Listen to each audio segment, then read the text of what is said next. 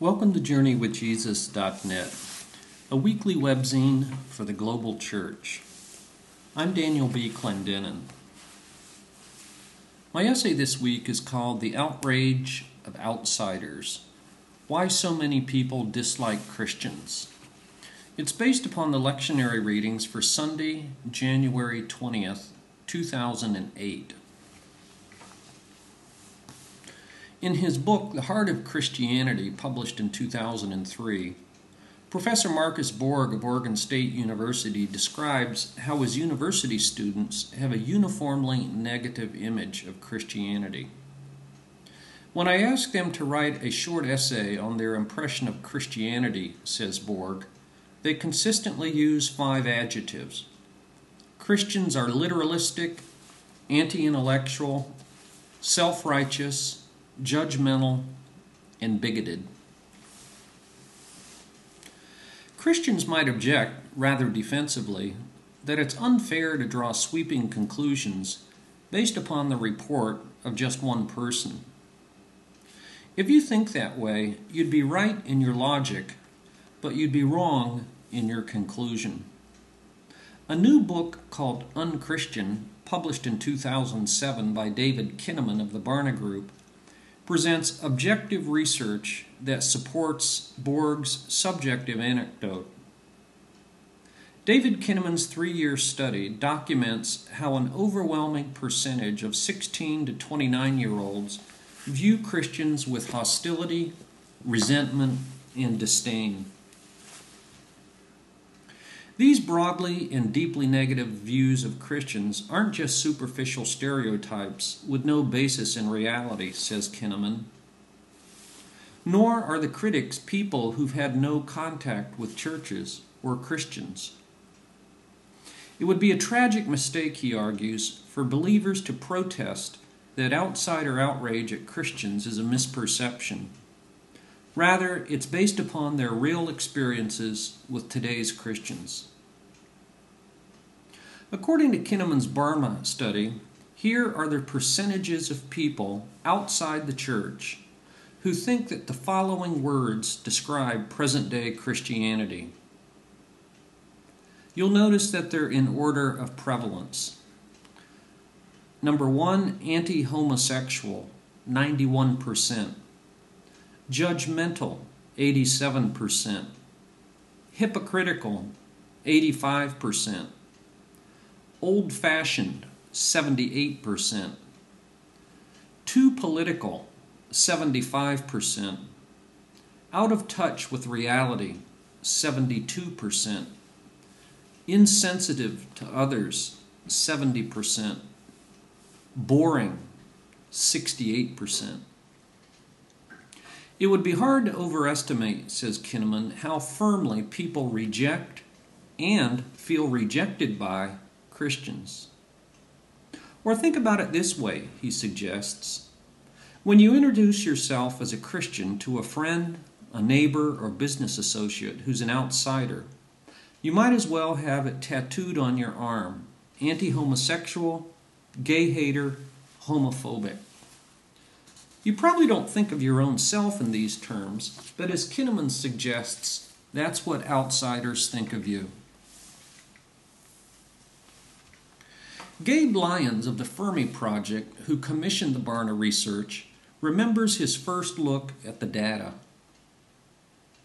I'll never forget sitting in Starbucks, he writes, poring through the research results on my laptop.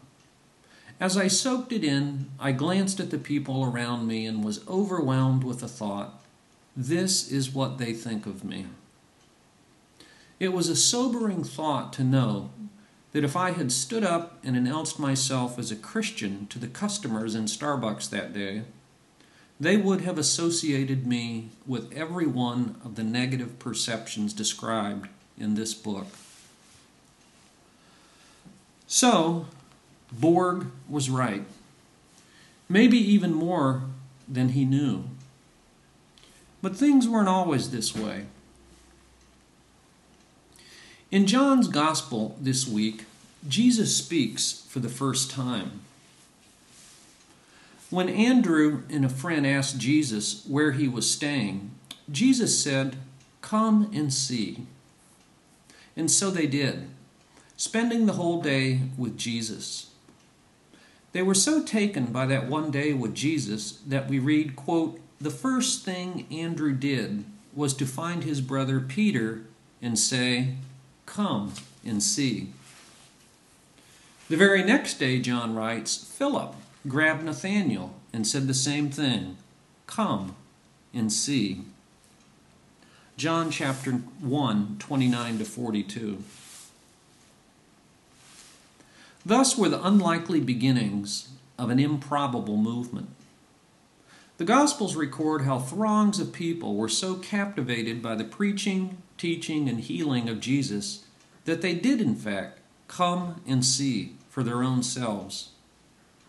Based upon what they experienced with Jesus, their lives were radically reoriented. After his death and resurrection, the community that emerged of those who had been with Jesus gained a reputation for the exact opposite of the one documented by Kinnaman. The first believers, according to Luke, quote, "enjoyed the favor of all the people."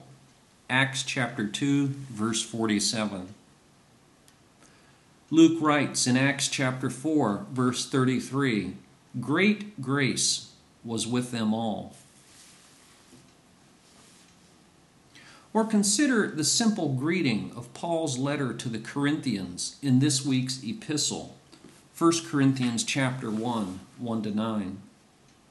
To this very troubled group of believers, sectarian divisions, boasting about incest, lawsuits, eating food that had been sacrificed to pagan idols, disarray in worship services, and predatory pseudo-preachers who masqueraded as super-apostles, to these deeply troubled people, Paul wholeheartedly wished them grace and peace.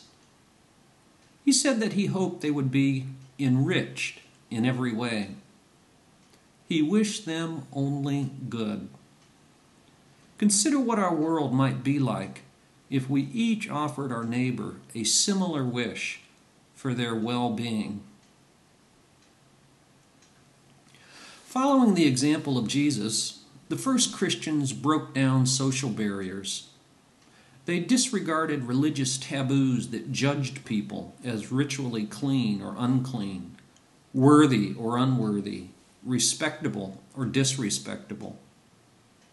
They subverted normal social hierarchies of wealth, ethnicity, religion, and gender in favor of a radical egalitarianism before God and with each other.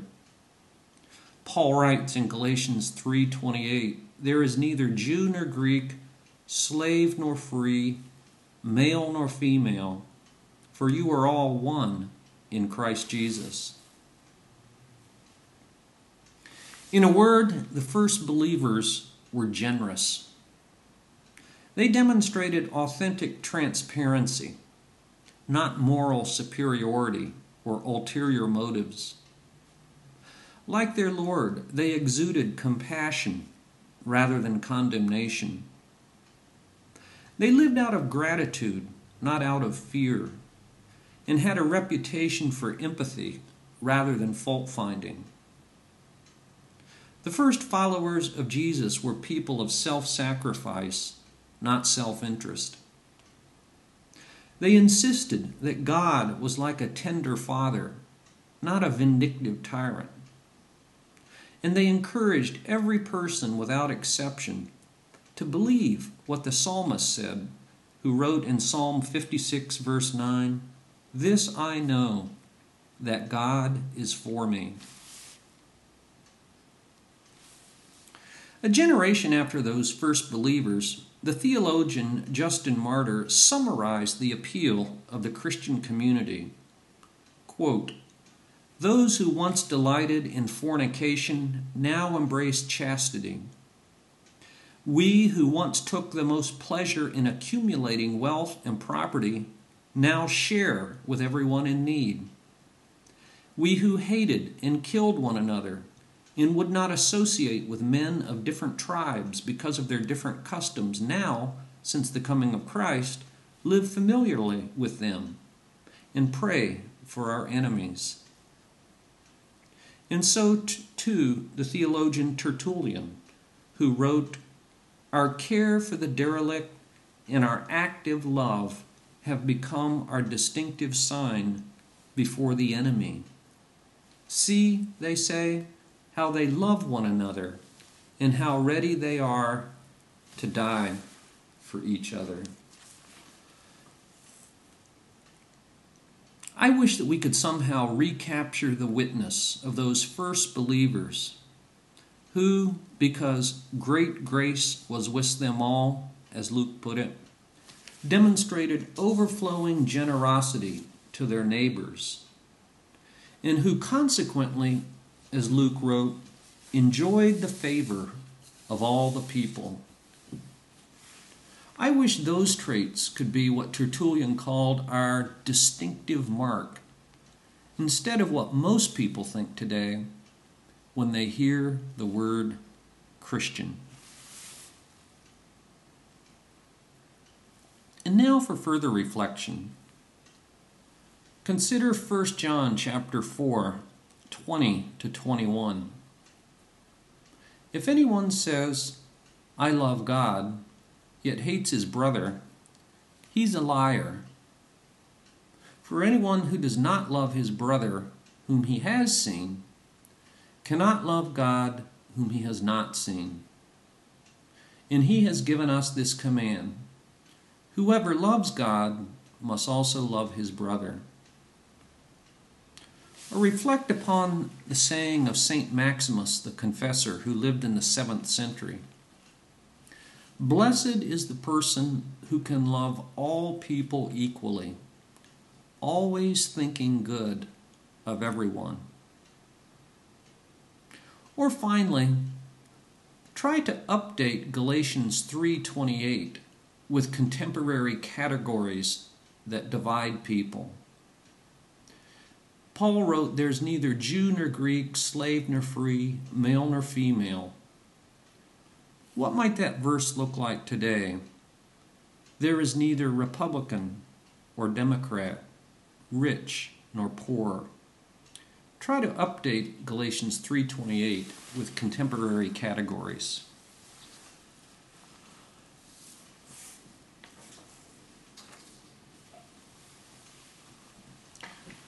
For books this week, we have a guest book review by David Werther. David Werther is actually our music review editor. And in a previous music review, he reviewed Eric Clapton, The Complete Collection, which comes with an autobiography called simply Clapton, the Autobiography.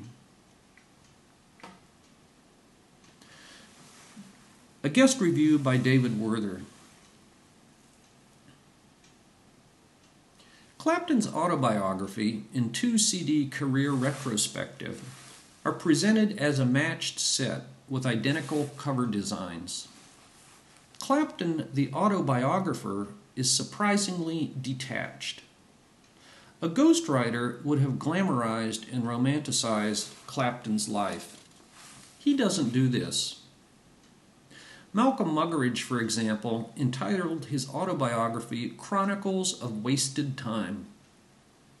That caption would work well for Eric Clapton's life. He is a great talent, greatly squandered in the haze of heroin, alcohol, and unhealthy relationships. Clapton himself is absolutely candid about this. On page 243, we read, "I found a pattern in my behavior that had been repeating itself for years, decades even. Bad choices were my specialty, and as something honest and decent came along, I would shun it and run the other way. It could be argued that my choices reflected the way I saw myself, that I thought I wasn't worthy of anything decent, so I could only choose partners who would ultimately abandon me, as I was convinced my mother had done all those years ago.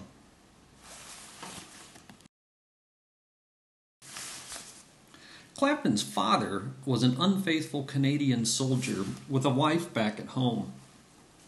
His grandparents raised him, and he knew them as Mom and Dad. It was not until he overheard an aunt ask, "Have you heard from his mom?" that Clapton realized he was an illegitimate child. In fact, he never met his father.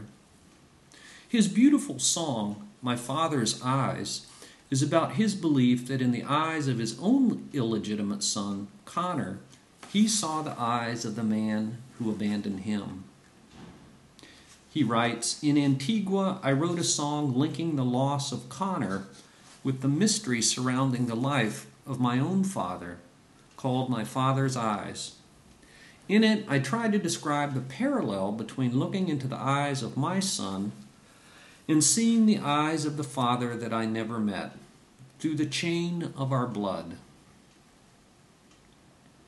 Clapton's own son, Connor, who was born in 1986 and died in 1991, was once playing hide and seek with his nanny.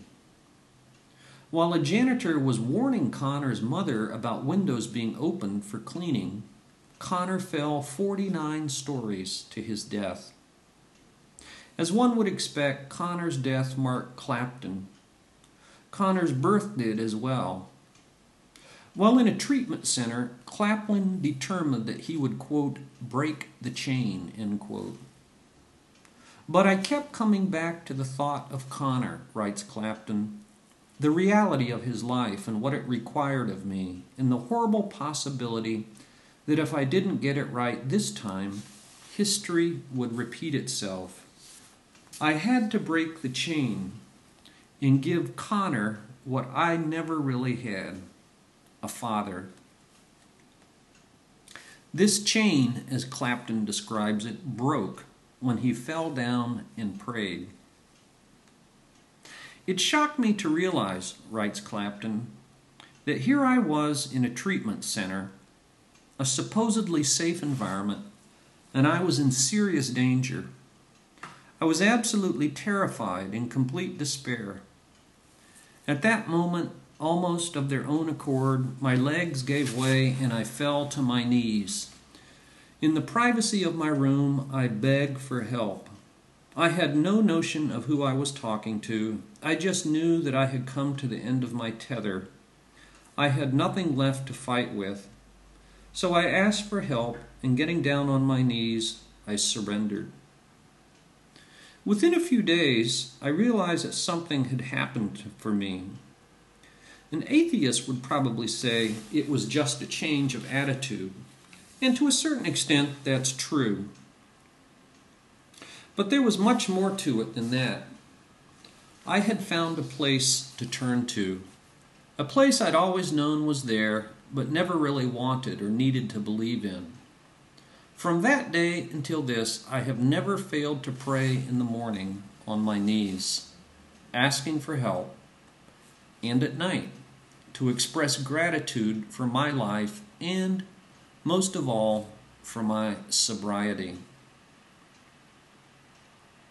At the end of his autobiography, Clapton talks about Muddy Waters calling him an adopted son and asking him to carry on the blues tradition. Humbled, Clapton accepts. The blues has always been Clapton's calling, and at times he pursued that calling with abandon and left a staggering legacy.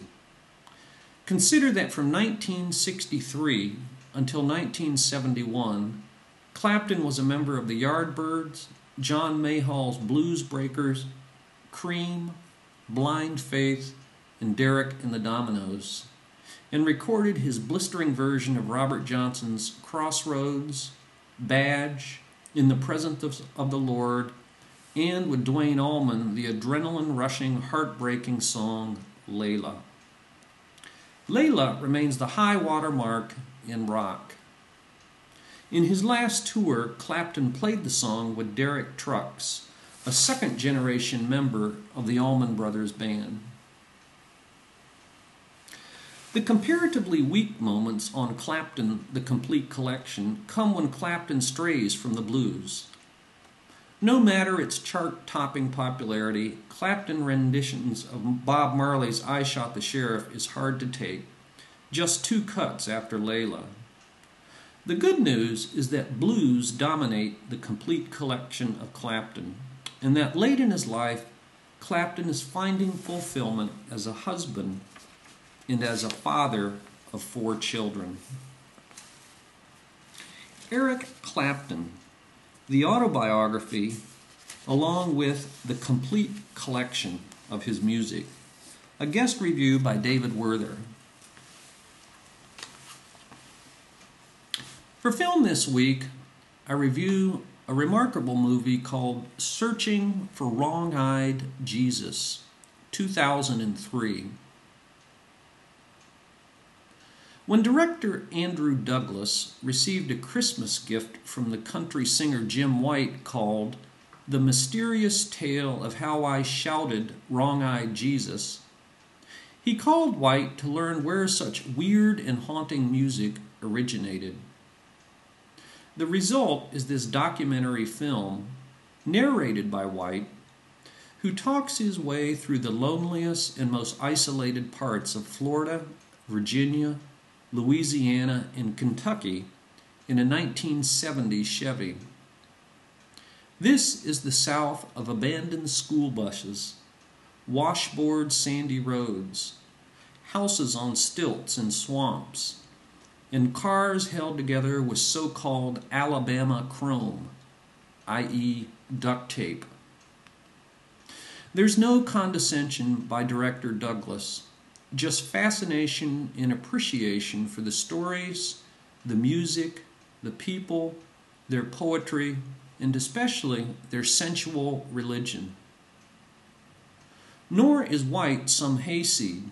He quotes Jonathan Swift and Flannery O'Connor and has lived in Amsterdam, California, and New York City, only returned to the Deep South in order to understand its ways.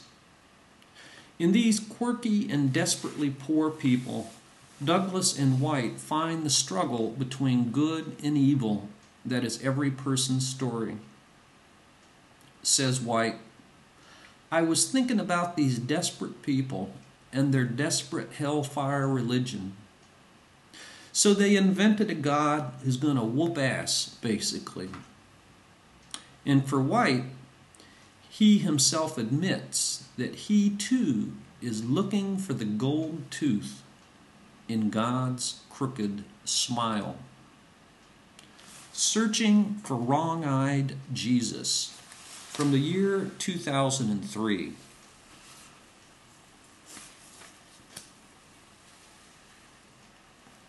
And finally, for poetry, we've posted a favorite poem of mine by Edwina Gately. The poem is called Let Your God Love You. Be silent. Be still. Alone. Empty before your God. Say nothing. Ask nothing. Be silent. Be still. Let your God look upon you. That is all. God knows. God understands. God loves you with an enormous love and only wants to look upon you with that love. Quiet, still, be. Let your God love you. Edwina Gately, Let Your God Love You.